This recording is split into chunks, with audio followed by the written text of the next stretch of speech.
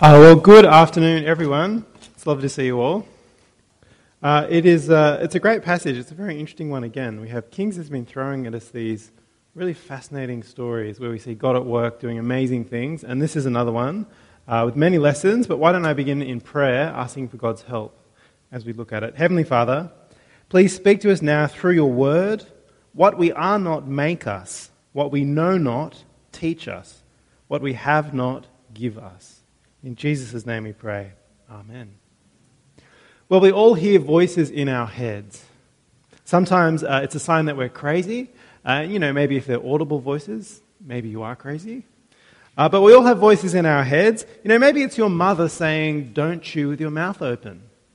Maybe it's your doctor saying, 3 teaspoons of sugar in your tea is just too much. Maybe it's your wife saying, I love it when you put your dirty dishes away. Or maybe it's your boss saying, the next person to do that is going to get fired. I was never really aware of all the voices going around in my head until, as part of a course I did, we did this reflection, and it said for a given situation that we were considering, who are the voices in your head? And I could literally list off all of these figures. It's quite a fascinating thing. One of the privileges of being a parent is that you get to put voices in your kid's head. The highest of which, of course, is to teach them about God. Put God's voice in their head so that in a given situation, they know what God thinks, so they can discern the will of God for their lives. One of the most fascinating things about today's passage is the way King Joash, who was raised as a boy in the temple by the priest, you couldn't get a better education than that. He grew into a man, however, as he grew, and he wanted to shut out that voice of God. It was there, but he wanted to, and you could see him kind of spiral as he looks to try and shut out the voice of God. For it's one thing to know God's will, it's another thing entirely to do it.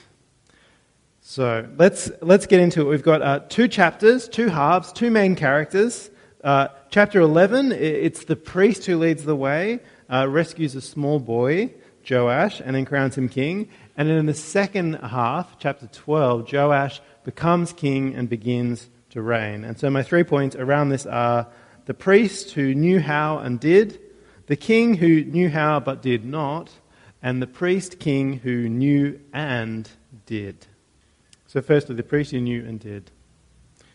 By way of context, in the book of Kings, just generally we're still plotting the slow fall of God's nation. Today, though, the focus shifts to Judah, not the northern kingdom anymore, Israel, where we have been in the last few passages. Now we're thinking about Judah and the king of Judah. And today's story actually begins in the power vacuum left from last week. If you remember last week, Jehu the Purger, he went on a massive rampage. He killed both the Israelite and Judean kings, and he took out almost all of Ahab and Jezebel's family. And we saw that God's judgment against those who stand against him, when it comes, it's swift and it is terrible. But this week we see Athaliah, the mother of the Judean king who was killed, and she was also daughter of Ahab and Jezebel. She steps into this void. So verse 11:1 begins. Then Athaliah, Ahaziah's mother, saw that her son was dead. She proceeded to annihilate all the royal heirs. Athaliah assumes control and proceeds to kill all possible rivals. And this is pretty gruesome. These probably would have included her own family, almost certainly her grandkids, but she is getting everyone out of the way who could possibly take the throne from her. Pretty callous stuff. And yet, that is just how these kingdoms work. That's how these nations work. When you have a monarch like this, someone ruling in that way, it's not uncommon to see this, is it? But this isn't any nation. This is God's nation, isn't it? And God, he anoints his elect. He chooses who is king. And God has promised the king of Judah is going to be a son of David. He's promised the nation will be from the seed of Abraham eternally. Athaliah has not been anointed by God. And so the book of Kings views her as an illegitimate queen. Athaliah is a usurper, raising up against the house of God, attempting to negate God's promises, redirecting history back to the house of Ahab, that last week we saw was purged. It's Psalm 2. You think of the famous psalm. The people plot in vain. They conspire against the Lord and his anointed one. God's king, he's not accepted as ruler here on earth. He's rejected in favor of another agenda. Of course, we see the same in our society today, where the rule of God's chosen king, Jesus, is not accepted or even acceptable. His teachings and statutes, our society, it's considered abhorrent, isn't it, what Jesus said? Our society will not accept that anymore. And it's been seen also clearly in the last couple of weeks with the forcing out of Andrew Thorburn, the Essendon CEO. I'm sure you saw it in the papers. Really terrible stuff. I don't really know much about Andrew Thorburn and what he believed, nor really did the people that forced him out. All they knew really is that he was associated with Jesus, that he sought to live under Jesus' rule along with his church, and that was enough to make him unacceptable. What's to become of such efforts to suppress God's rule, the rule of God's king? Well, they prove temporarily effective. Like the medication we take to manage symptoms, they provide temporary relief only, as we see today as our story unfolds. So back to the story, where we really have a crisis. You don't really notice it in verse 1, but when you think about God's promises in his kingdom, this is a crisis. God's promise to David hangs by a thread. Verse 2, Josheba, who was King Joram's daughter and Ahaziah's sister, secretly rescued Joash, son of Ahaziah, from the king's sons who were being killed, and put him and the one who nursed him in a bedroom. So he was hidden from Athaliah and was not killed. And so a brave woman steps up and rescues the boy who is the seed of David's house. And what I love here is just how clearly we see God's means. God uses his people to do his work here on earth. This is God's usual way of blessing people, of bringing people into his kingdom. He does it by putting it on the hearts of his followers, putting it on our hearts. This is how God does his work. He puts it on our hearts that we might follow and act. And so don't neglect. When you see God's work that needs to be done, open yourself up to be being used by God for his kingdom. In the everyday, parenting a child, that's a huge part of so many people's lives as followers of Jesus. Raising up a child to know the Lord, or each other, our brothers and sisters, teaching each other about what God's voice is, where God's heart lies, being active in that. Well, our story continues in verse 3. Joash was hiding with Josheba in the Lord's temple 6 years while Athaliah ruled over the land. So Joash is hidden away in the temple, and the reason he's put in the temple is because the woman who rescued him is married to the high priest, if you could picture that. And you can just imagine this woman brings the baby into the temple, and the high priest would have been like, "What's going on? It's not bring your kid to work day. It's not a preschool." But in this case, it was. It was a kind of orphanage, perhaps. Verse 3 says he was hidden away for 6 years, and through this whole chapter, as I said, Joash is kind of passive. It's God that's rescuing him. God that's leading the way. God crowns him. His protection is explained in verses 4 to 11. We had it read. The entire Judean guard is enlisted, and you're left sure that God's elect would not die. Verse 10 adds that the priests gave the commanders of hundreds King David's spears and shields, which were in the Lord's temple. Who knew the temple had an armory? I love that. I'm inspired by that. I think I'm going to put a proposal into the parish council, maybe a little armory here behind this curtain, some grenade launchers, some nunchucks. I don't know. There's a lot of potential. The point, though, is that he's protected, and then he's crowned. Verse 12 says, the priest brought out the king's son, put a crown on him, gave him the testimony, and made him king. They anointed him and clapped their hands and cried, "Long live the king." And so he's crowned as king. And when it says he's given the testimony, he's given God's word. It would have been like something like the first few books of our Old Testament. He's crowned, and so he's ready. He's been raised to know God's way, to hear God's voice. Meanwhile, verse 14, midway through, the illegitimate queen sees that all the people of the land were rejoicing and blowing trumpets. Athaliah tore her clothes and screamed, "Treason, treason!" How fascinating. I'm queen. This is treason. This is my kingdom. She felt entitled to the kingdom that she had won by her sword. And entitlement is such a fascinating thing. It's a dangerous thing, isn't it? Entitlement can lead people to steal, to invade other nations, to hold a grudge, to justify treating other people badly. Our heart so easily says, this should be mine, or this used to be mine, I deserve this, and so it's my right that I take it. The human heart so easily cries out, treason, treason. And yet it's God that marks out boundaries. It's God who determines what people are entitled to, what is good and right, and ultimately what will be. And so to avoid entitlement, accept God's measure, His laws, His boundaries. Accept thankfully, contentedly, and you'll be spared from the trap of entitlement. As always, trust and fear of the Lord is the beginning of wisdom. Well, Athaliah has been put to death. Joash begins his reign by having God's covenant renewed by the priests. Verse 17 says, "Then Jehoiada made a covenant between the Lord and the king, and the people that they would be the Lord's people, and another covenant between the king and the people."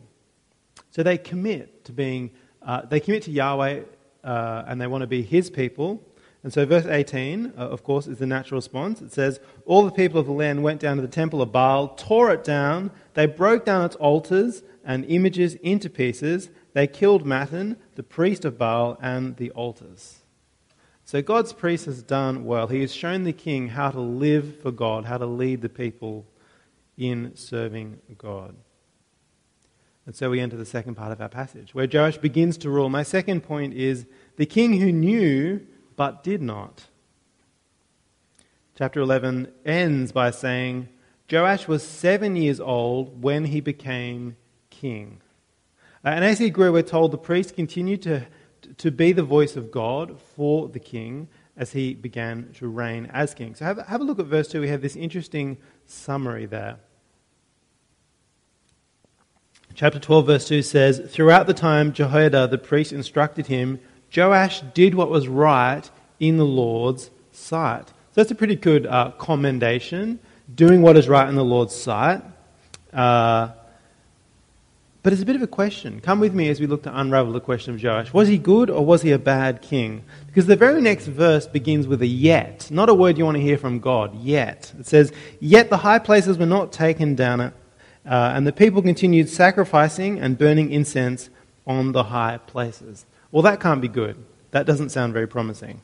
The high place, it was another place of worship to another god. Yahweh had His temple, but the high places were effectively temples to false gods. Their incense would drift up a fragrant aroma, and it was meant to please these false gods, but of course all it did was displease the true God. And so how can verse 2 say that he did the right thing?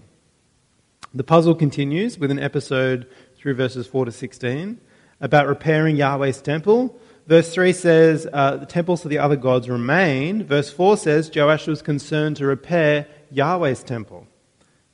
Why? Was this guilt? Was this a righteous act? The repairs struggle along from beginning to end.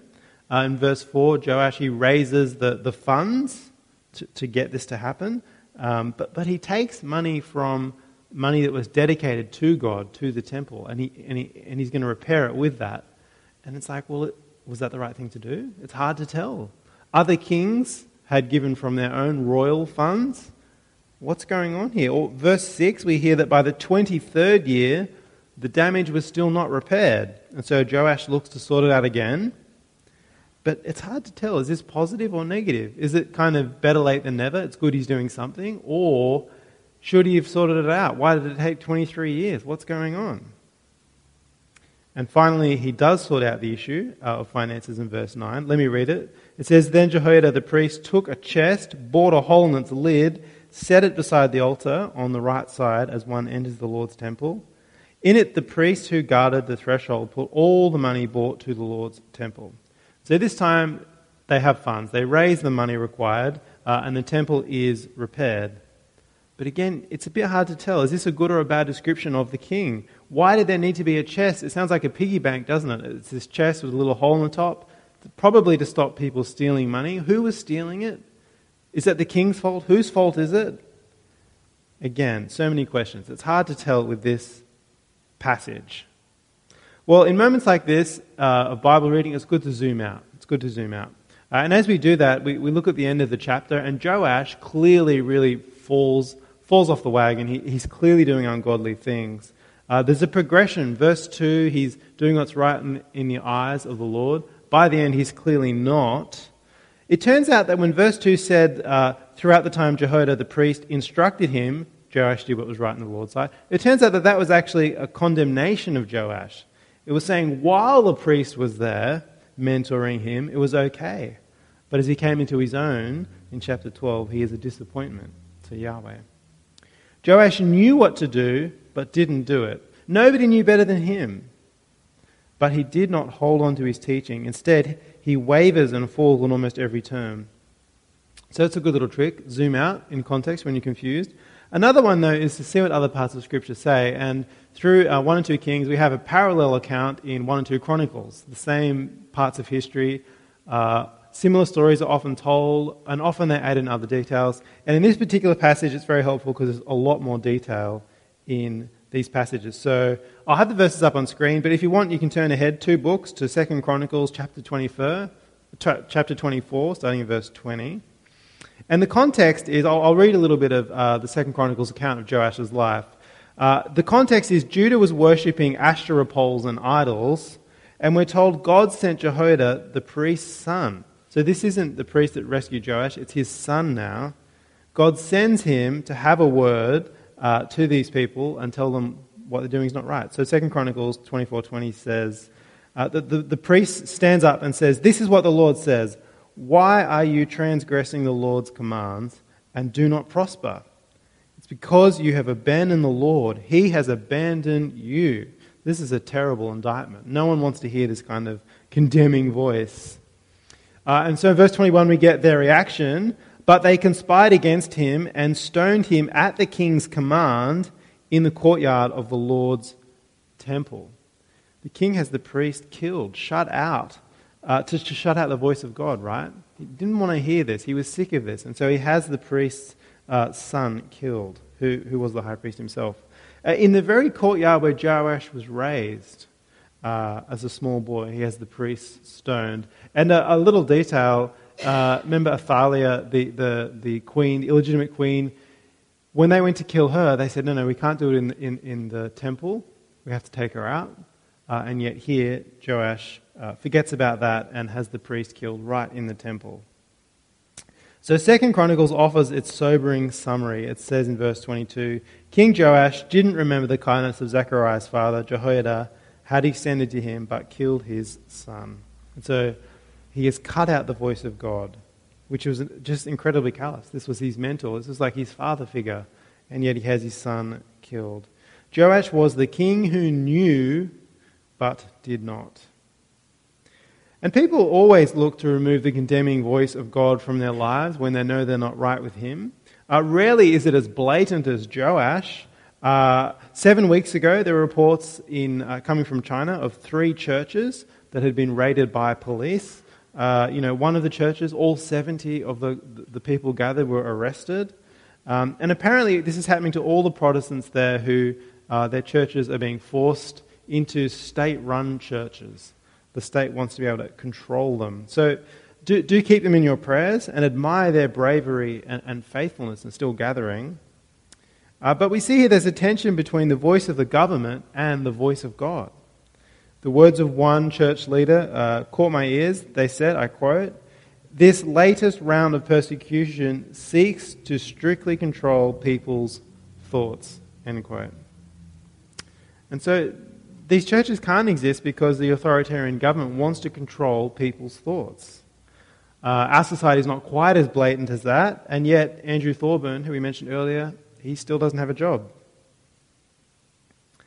See, Joash censored God. He put to death the voice of God. that he would not have to have his actions condemned. And it's a short-term fix because God can't be silenced. You might be able to imprison his church members, but God's heavenly church cannot be shaken. The work that Christ has done cannot be undone. You may silence the voice of God, which speaks God's truth, but at the end of the age, all will come before the throne of God, one by one, and listen to the judgment of his elect, of his king. And the king will say in that moment, either well done, good and faithful servant, or depart from me, I never knew you. Well, back to our story in 2 Kings, where we get two more remaining accounts of Joash's life. Let me very quickly whiz through them as we see the plot kind of spirals at this point. So chapter 12, verses 17 to 18, he tries to buy off Hazael. Hazael, the king of Syria, who we've had before in 2 Kings. He marches up to attack Jerusalem, and verse 18 of chapter 12 says, So King Joash of Judah took all the consecrated items that his ancestors, Judah's kings, Jehoshaphat, Jehoram, Ahaziah, had consecrated, along with his own consecrated items, and all the gold found in the treasuries of the Lord's temple and in the king's palace, and he sent them to Hazael, king of Aram. Then Hazael withdrew from Jerusalem. Well, that isn't good. Whenever you see this happening in the Old Testament, it's never good when God's nation tries to buy off an invader. It's always an indictment upon them. Apart from just being a bad military strategy, this never works. This isn't how God's people are meant to deal with their problems. We're to turn to Yahweh and seek his help, his protection, his provision, and we position ourselves in Christ to be right with God so that we can, when something like this happens, next time you're invaded by a pagan king. But Joash couldn't turn to God, could he? Instead, he strips Yahweh's temple of its gold. It's just interesting that this happens given the account of repairing a temple. What's the point of repairing a temple if you have to strip it of all of its consecrated items and gold because you're not right with God? It's a terrible account. Perhaps it's a lesson telling us to get our hearts right before we try and serve God. The very final account of Joash is of his death. Verse 20 says, Joash's servants conspired against him and killed him. So Joash's reign, it's been plagued with signs that he was never really in control, that he ran the kingdom his own way, ignoring the voice of God, and ultimately this led to his downfall. All right, my final point then. The priest king who knew and did. I wonder if you've heard echoes of Jesus all throughout this account. Little hints here and there. Of course, Joash was not the first or last small child to be rescued from a powerful ruler who was trying to kill him and he was hidden away. Of course, we had Moses who was hidden in a basket from Pharaoh. And then Jesus, if you remember, was hunted by Herod and they ended up hiding in Egypt. God, against our wisdom, against any kind of wisdom, God put his kingdom in the hands of humans, of little children. Like, what a terrible move if you want security of a kingdom, to run it through a line of people, of actual descendants. Doesn't sound like a good idea. And yet this is God's magnificent plan.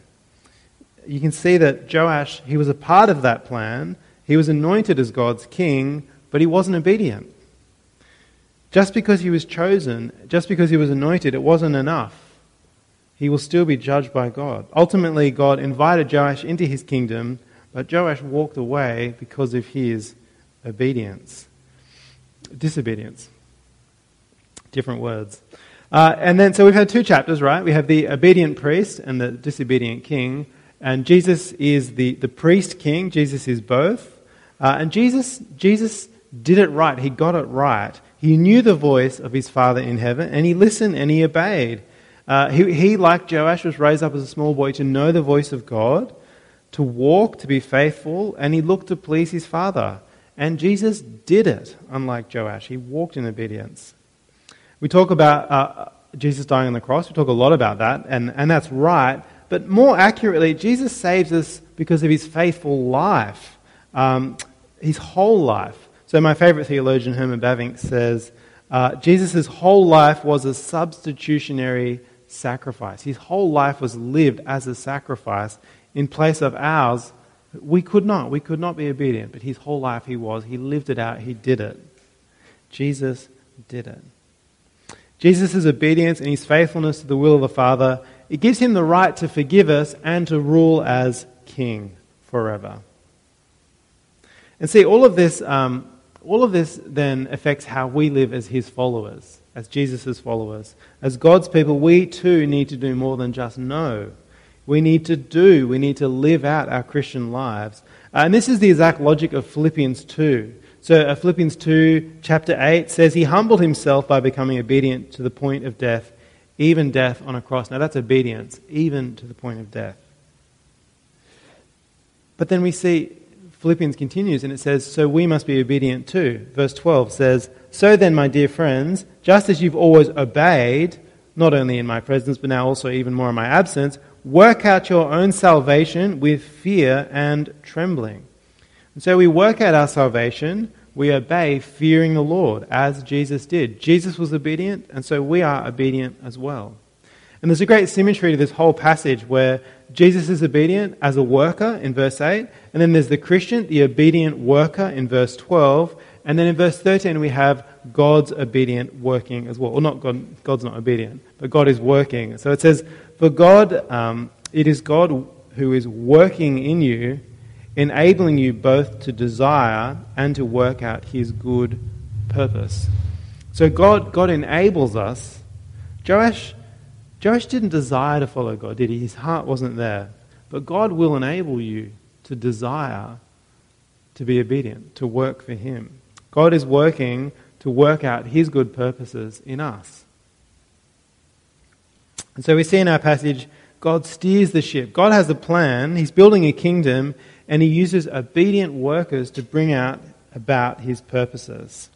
And so don't neglect to do the work of God. Be obedient always. Wherever God has put you, be obedient in everything.